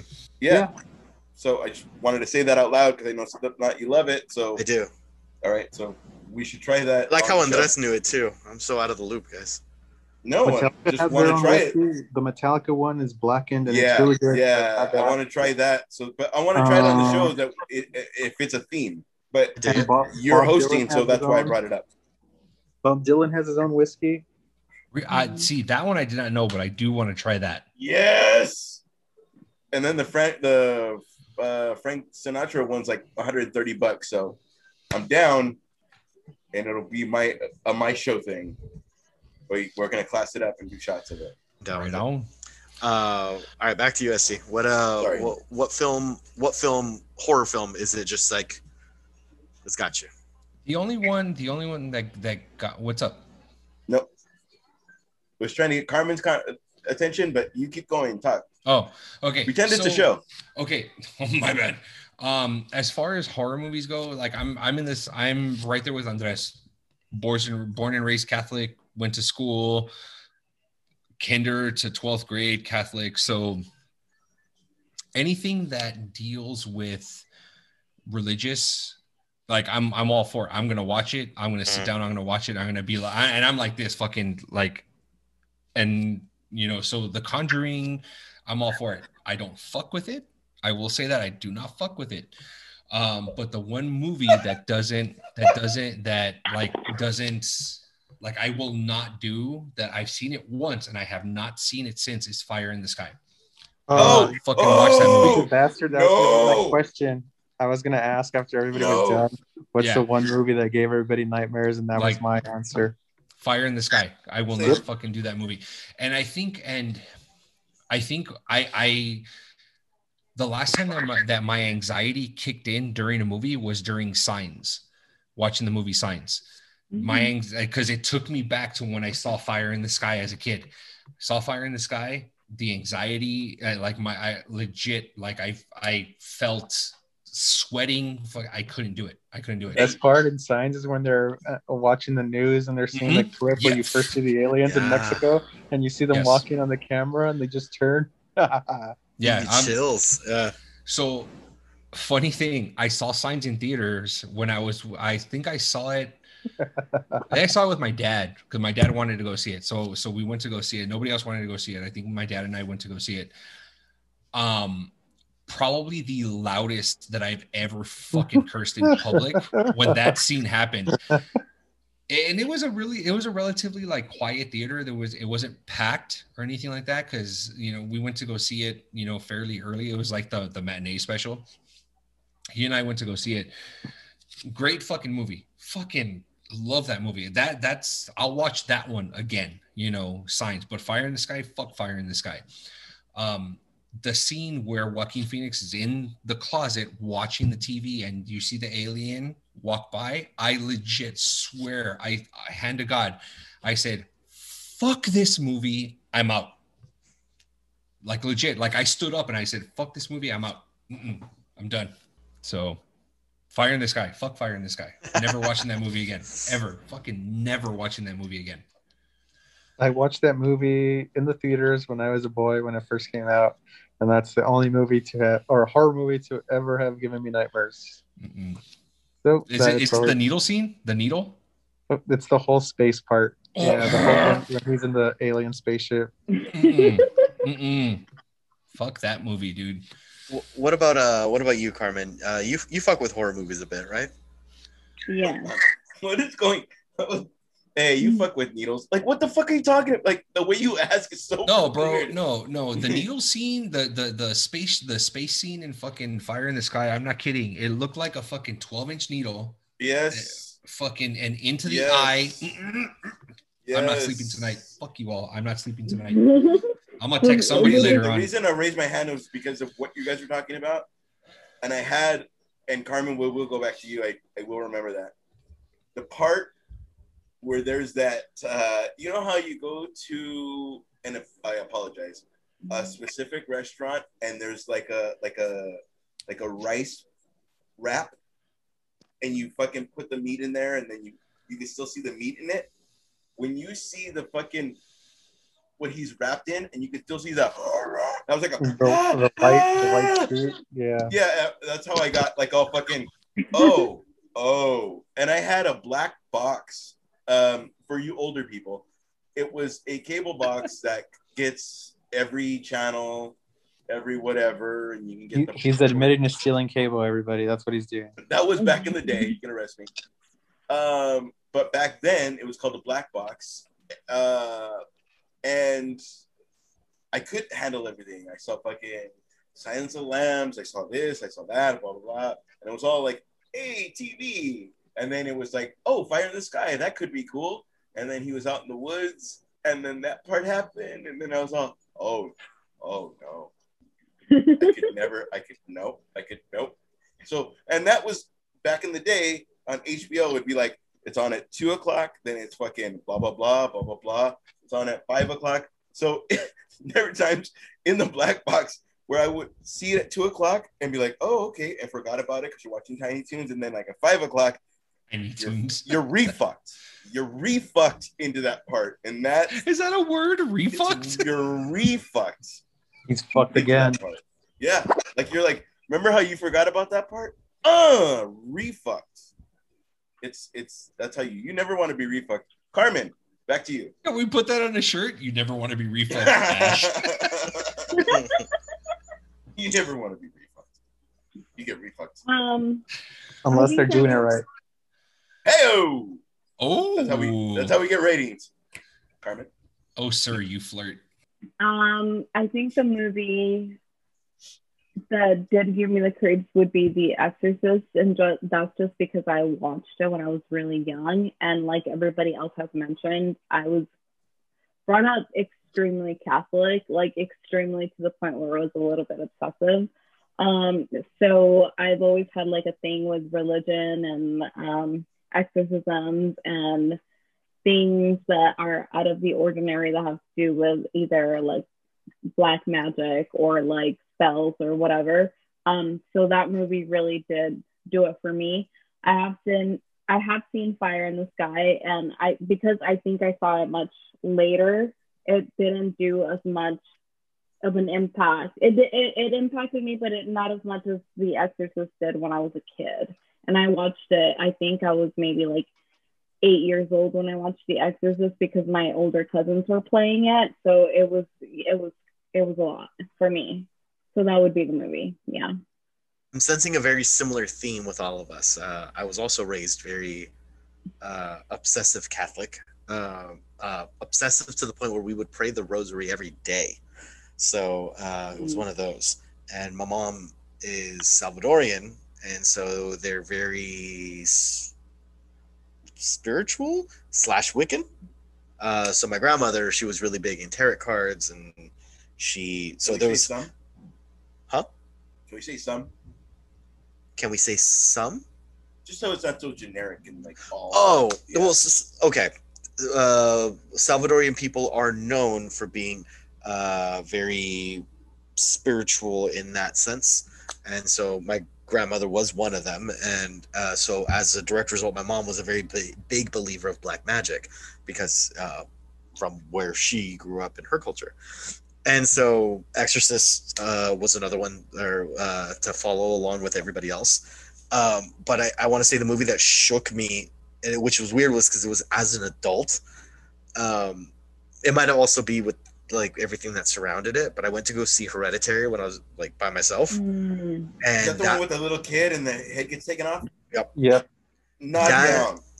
Absolutely not down. That movie, and because I saw it, so I had just gotten the AMC Stubs Pass thing, and I had the day off the next day, and I didn't have a significant other at the time, and my sister had to work, so I was gonna just go home, and I was like, you know what, fuck that, I'm gonna treat myself to a movie, and I was like, oh, I heard this movie was gonna be good, so I see it.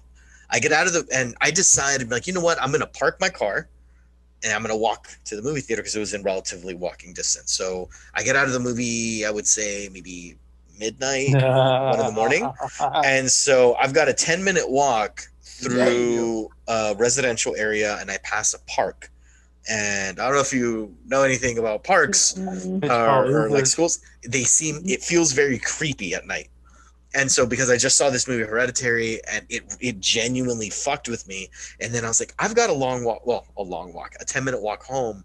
Like I had my earbuds to listen to music on my way. Like I didn't connect it. Like I was walking in silence because I wanted to be aware of my surroundings. Like, and it wasn't until I got home that I realized that I allowed a movie to fuck with me that heavily to where I'm like, I'm not even going to listen to music. Like I just need to really be alone with my thoughts right now. And even now, like I have such respect for that film for being able to do that to me as an adult. So that's my choice. Have you ever walked out on a movie? Not for being too scary or anything. Yeah. No. What's one movie? Esteban, I saw you raise your hand. I'm not taking over for you, Luis. I'm sorry, but you did raise your hand. No, the reason why I kind of was because whenever I see a movie and like as soon as the movie's over, like my mind starts to wander. Like it goes back to the movie, okay, to try to not comprehend the movie, but just kind of like, like a what if scenario type thing. The funny thing is that the only thing that calms my anxiety is the Predator theme song. I don't know why, but it does. So I was the Predator theme song. Like in the beginning, the beginning of the movie, So the night Did they play that in all the movies? I'm cutting your story off. No. I think it was only in the first one. I think it was only in the first one. Sorry, go ahead. So the night that Luis and we went to go see The Nun, granted, it was a shitty movie, but the elements, the Catholic elements and stuff like that, like it still fucked with me a little bit, but not to the point where I'm just kind of like, I'm not going to fucking walk to my car, like I'll be fine. I'll stay here until the sun rises. It's not that, but it's the whole mere fact that, thinking, and trying to like put together certain things that I've seen growing up and then, tying that in with The Nun and shit like that, that the only thing that calmed me down was the Predator theme song, the helicopter or whatever at the very, very end or in the beginning was that. I don't know why, but that song is very soothing to me to listen to and to just kind of like put my mind at ease. So if there's ever something that creeps the fuck out of me and I'm just like, you know what? Nope. Like I need a minute to myself. Like I will listen to that song or I will hum that song to kind of calm my anxiety down. It's the best. So what calms you down is the theme song of a fucking creature that hunts down human beings for sport. Because it's not real. Well, I'm thinking about laughing, and the three dots happen, and it's not real. But yet somehow in my fucking crazy brain, all the shit that I saw in The Nun, that shit's real. You know what I mean? I get that. So, especially if it's flirting with religious themes, it makes it right. But it's like, but when it comes down to stuff like that, I'm like this, like I'm watching, like that's fucking crazy. Yeah. Right, like I'll watch it, I saw Blair Witch after they all came out on MTV. Like, it's fake. I saw Blair Witch after that.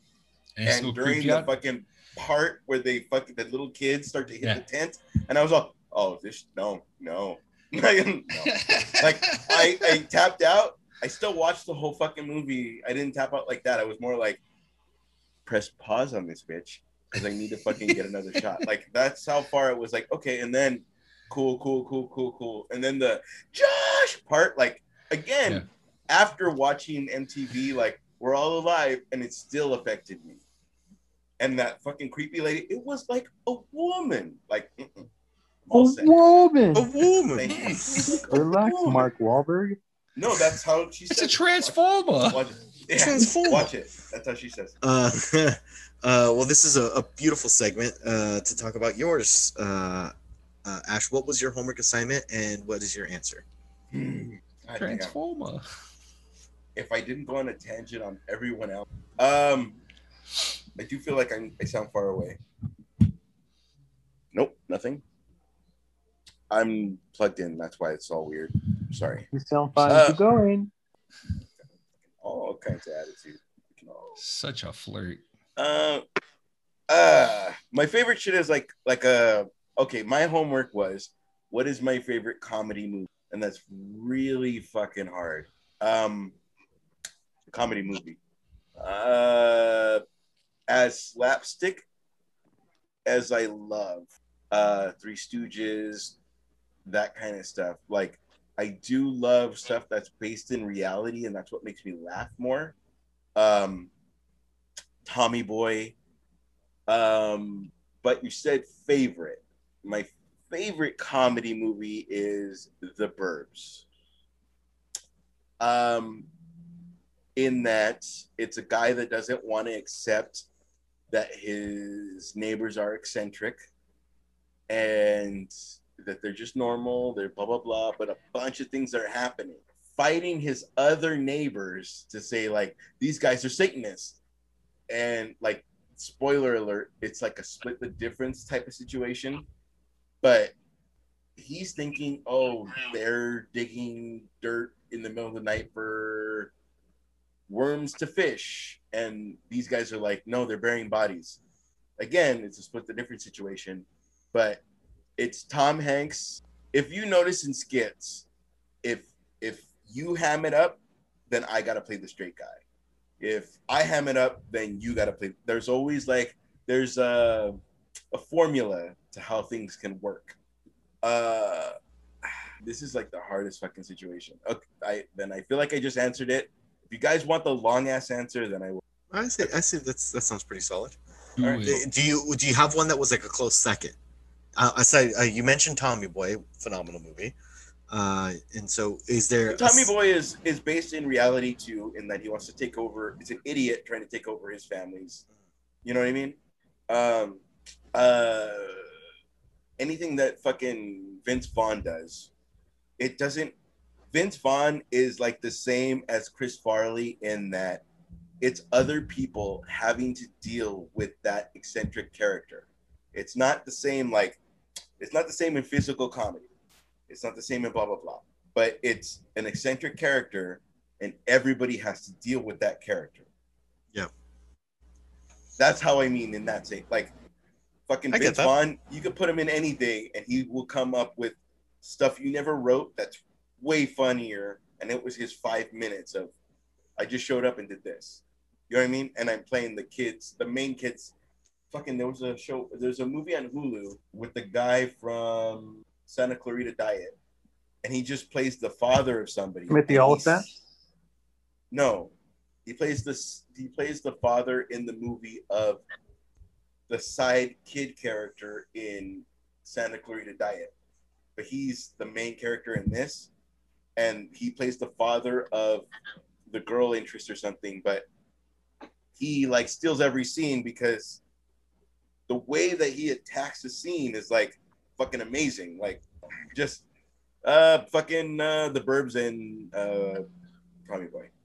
I feel like I'm just rambling, but there's different ways to attack comedy, and I love somebody that can sit there and entertain you. It's like a Dave Chappelle can entertain me just as much as Kung Pao, as Chris Farley. It's so fucking hard to say what's your favorite comedy, because The Breakup is one of my favorite fucking movies, and it's not a movie that's gonna make you laugh la la la la la, but it's this guy going through a breakup that's so sarcastic in every single thing that it's amazing. Yeah. I don't know. So going on, those two. I dig that, man. Thank you. Come with the beat. Come with the beat. Come. Fuck! It's such a great movie. He hit me. Oh my god, that fucking is such a great movie. It's such a great movie. Baby wanted 12 lemons. Come. And then it has a part where this guy that doesn't want to, it was played by Vincent D'Onofrio, where they all grew up a certain way, and this guy grew up through a breakup and goes to hug his brother, and his brother's all fucking Vincent D'Onofrio status, like already like an actor, like don't touch me, like great. It's like trying to hug the Kingpin, like it's fucking great. It's such a great movie. Yes. Great movie, yeah. Alrighty. And thank you very much for sharing. And thank you, everybody, for your homework assignments. Appreciate you all. All right, so that leads us to the tail end of our episode.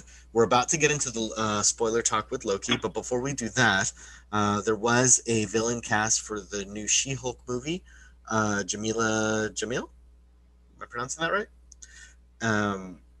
And so she is going to be playing the villain of Titania. So that's happening. Nice. I mean, she's only casted. We don't know what the premise is or anything. So I'm assuming we don't have too much to mention outside of her being in it. Yeah, pretty much. I mean, she's been casted as it, but I'm not very familiar with that villain.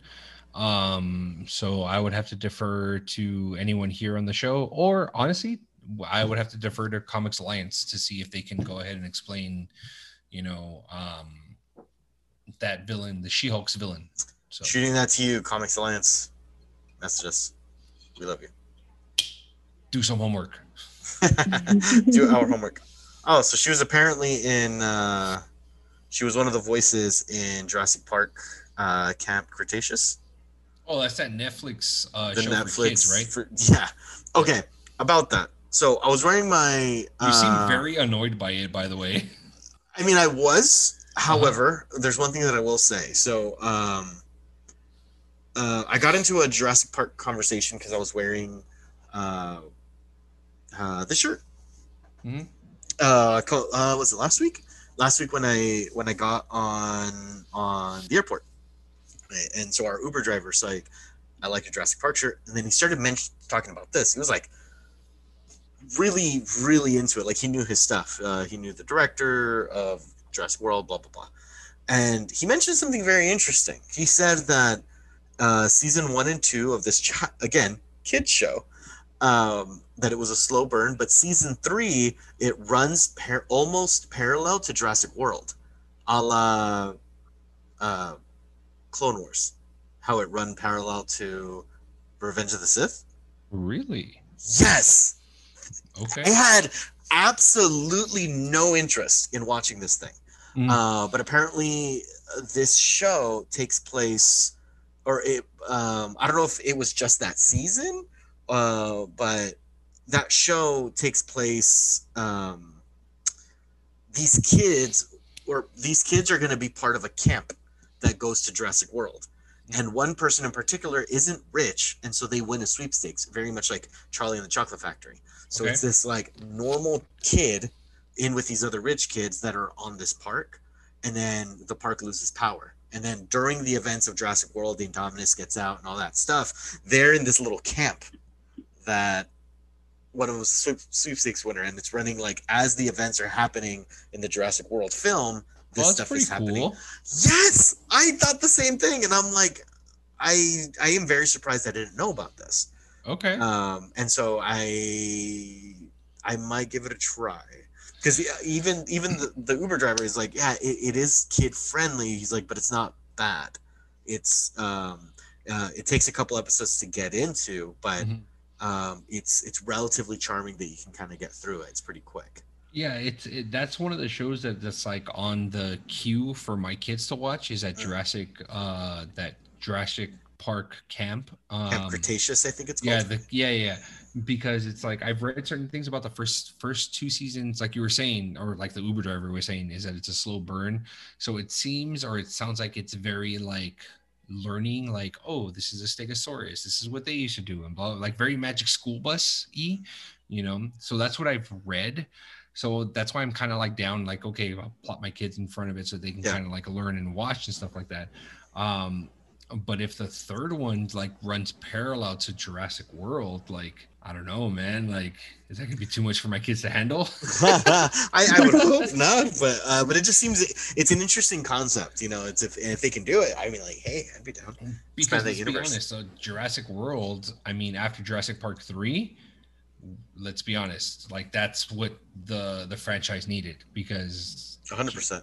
I think at least that's my personal opinion. I know a few people that loved Jurassic Park 3. Do not understand that at all. Yeah, Jurassic It Park was 3 was a garbage. piece of shit. Yeah. I mean, the second one, Lost World, was a little far-fetched, but I mean, What's funny is the second one I remember liking it as a kid, and then when I Mm. rewatch it as an adult, like it you're like, doesn't how the age well. fuck could I watch this? Yeah, like it's a little bit more far fetched, but the It's first Vince Vaughn, Jurassic bro. Park, yeah, it's true. The first Jurassic Park though, that one fucking ages beautifully. Like, And stands good today.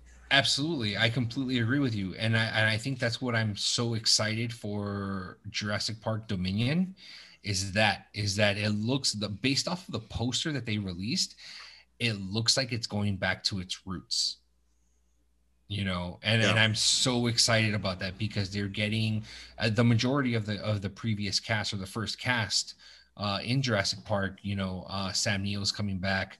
The actress that played Ellie is coming back. I'm not sure if Jeff Goldblum's coming back, but it's just like I would imagine he is. He's been very active lately. So. I would assume so. But that's what it seems like, and I'm excited for that. I'm here for it, and I want to watch it. I'm here for it.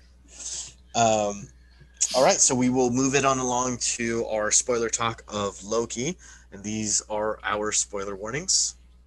Thank you, Carmen. Starting with you, Andres. Did you see the new episode, or did you like it? I have not finished it. I am about halfway through.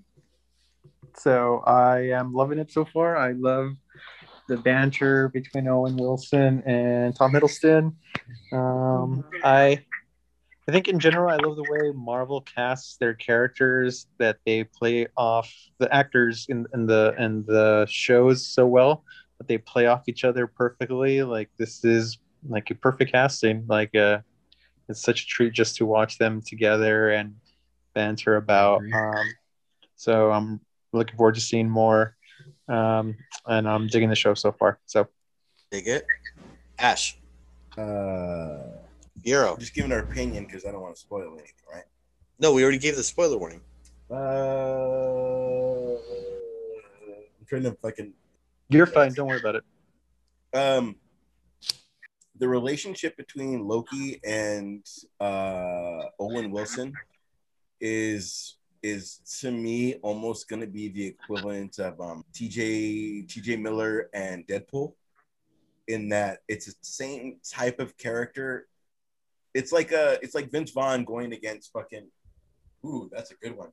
But it's like the same type of what you get casted, and you're playing two different characters. It's a sarcastic charmer, like the part where he's talking about the judge's eyes, like, is, oh my god, like, it's Owen Wilson is like, he's great at that. Like, to be honest, like, that's the perfect for Wedding Crashers, going full circle with Vince Vaughn. That was a perfect opposite. But usually there's only one, and there's like Deadpool of those type of characters. I feel like it's awesome because that's the one person reaching out to Loki that gets him. Which is why, like, I feel like the Deadpool, TJ Miller worked, because I'm in trouble. That's the one person that gets you, but has your back. Again, without screwing everybody over, like Loki with Path, the one guy that is similar to what you get casted as, saving it. I thought that was amazing. I thought everything they showed is making the entire, when I say Infinity War, I'm going from Iron Man to this. I kind of do feel like Marvel's making it make sense, because as we discussed, Loki was way earlier, and they're making it make sense. But I do love that Marvel plans, like, as of Infinity War, Loki's done, cool, blah, blah, blah.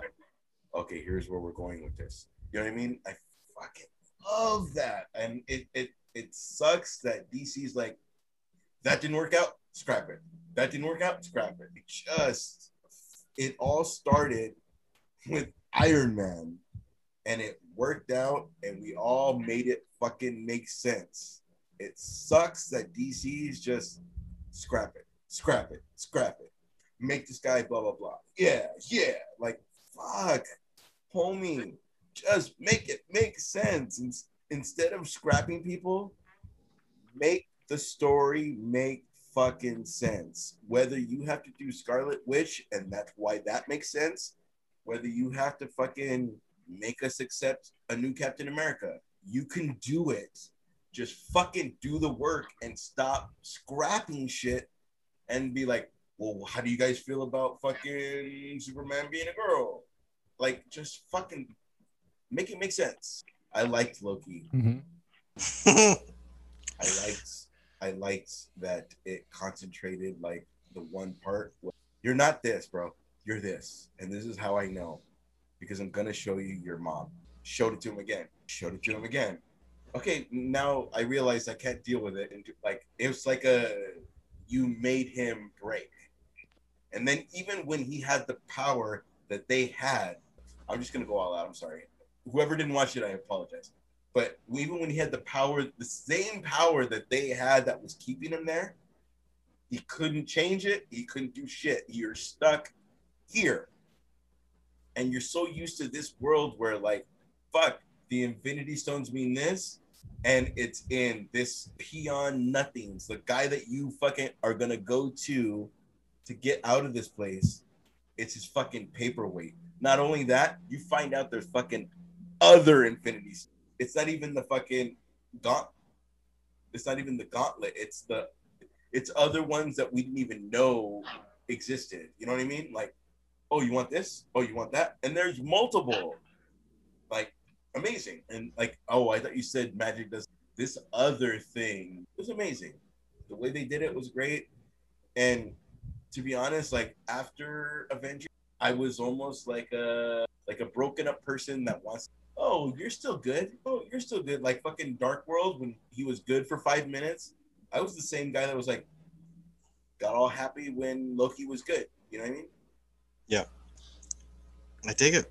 Thank you, sir. Carmen, did you watch it? What did you think? Yes, I did watch it. I love it so far. I like the way that they did the presentation with the minutes where they're explaining like why they're there and the trial. It gave me very like Jetsons, reminiscent of the cartoon style of the Jetsons. I like that. I did like how Ash was saying the arc that we get to see Loki have in the first episode, because we see him in the first scene trying when he gets to Tesseract, which is the callback to the other movies. And then we see him get to the world and he's like, oh, I'm going to conquer this world, or I'm Loki, like I'm here to be your god or whatever. And then, he gets taken out of that reality. And then Owen Wilson is like asking him, like, who are you really? Like, you say that you're this god, like that's all you want to be, that's all like that you aspire to be, like what after that, like what else? I like the whole questioning of it, because it circles back to the end of the episode of when he really truly acknowledges Carmen. himself. Yeah. Mm-hmm. And he had no answer, right? Like, okay, so after you're God, what? And he had no Exactly. answer. Like, he had no answer because he had been so preoccupied to just getting the power to be the god. So good. And so that's what Owen Wilson was trying to get him to realize, like, that what about, like, what's after that? Like, what's, like, what are you going to do after that?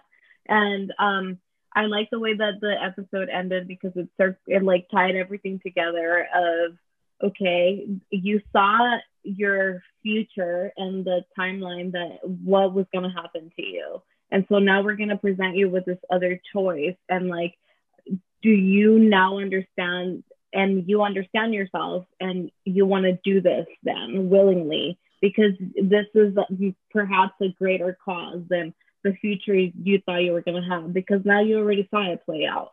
So I like that a lot. You know what I like too? There's a lot of like Step Brothers stuff where it was like that scene on the rock with the way that he played it in the movie was like, yeah, whatever, bro. And to Thor, it meant everything. And then that's the thing, other than his mother, that's the other thing Like it. That's fucking Yeah, to see the cerebral acceptance of fucking his hard shit. dad. Yeah, Yeah, it was. yeah.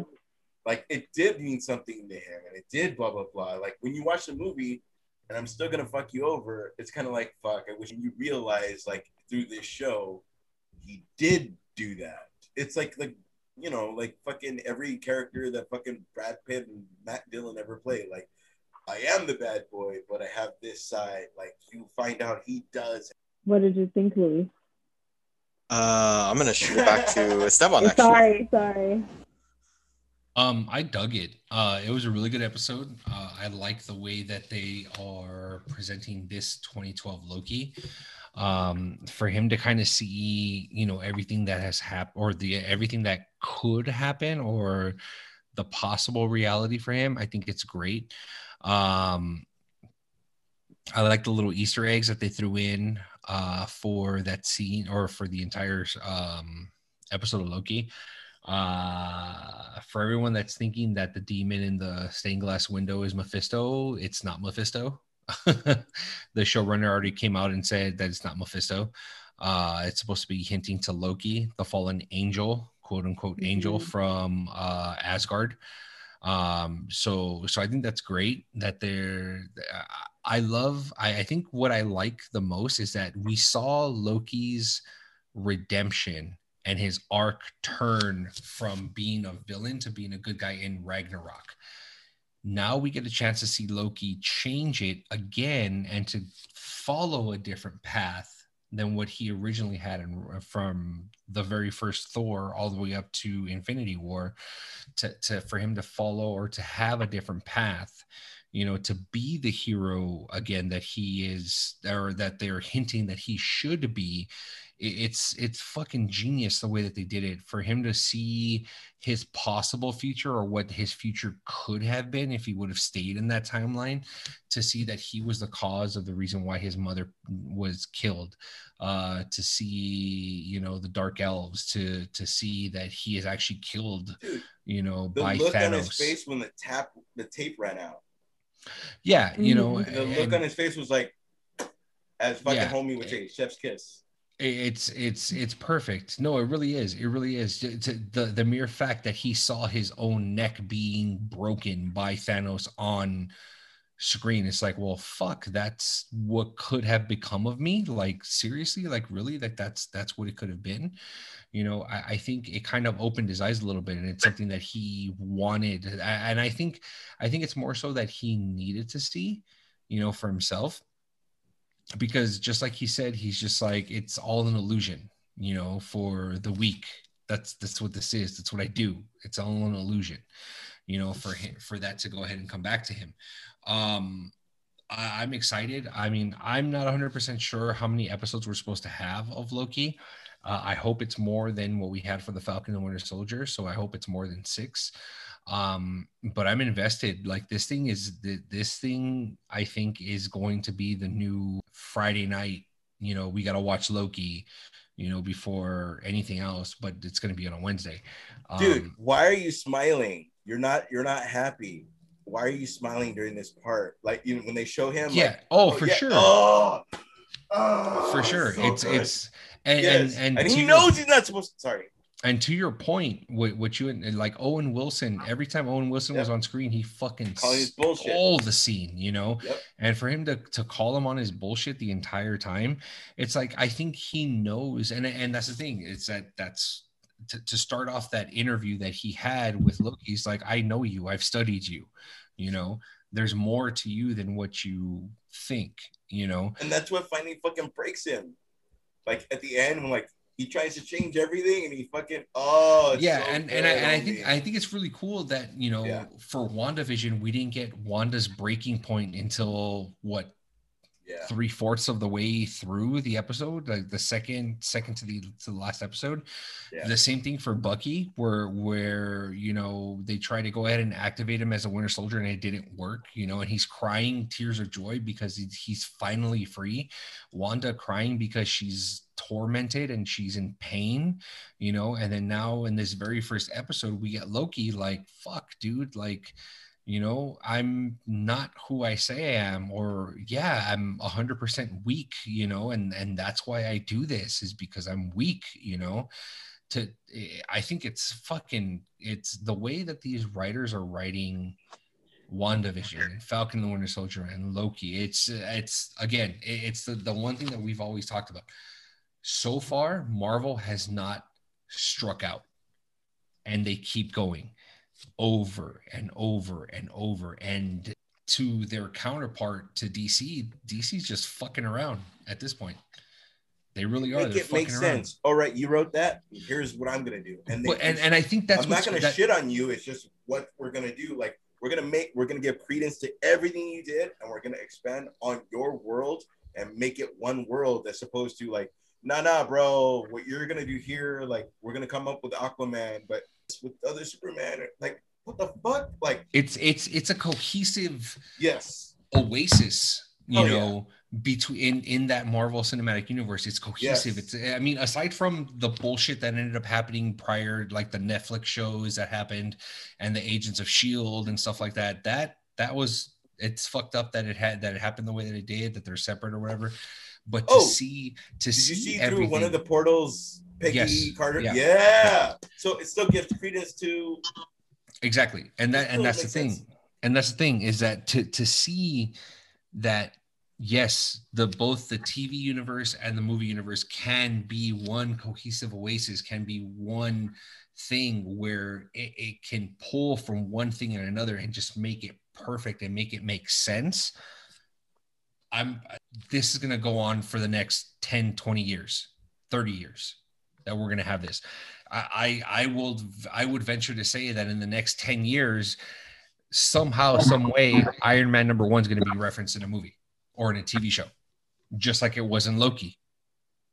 So, and I'm on a rant because I am very buzzed right now and I fucking love it.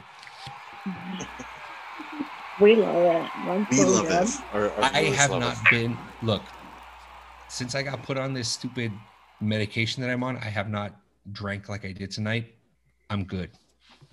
Wait till we get the lottery wheel. It's a trap. Oh no. Good night. Good night, sweet prince. And on that note, I will say good night to everybody. And at this point of the show, I will admit that I haven't seen Loki yet because I've been on vacation. I just got back last night. So, Luis, who's the host of tonight? Is it you? Yeah. Okay.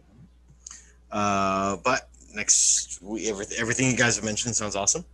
So for everybody that has stuck around this far into the show, we appreciate you. Please comment, review, subscribe, do the whole thing. And we appreciate you for everything. Good night. Have a good night, everybody. Good night. This is Marcus, aka Heavyweight Comics. We're everywhere.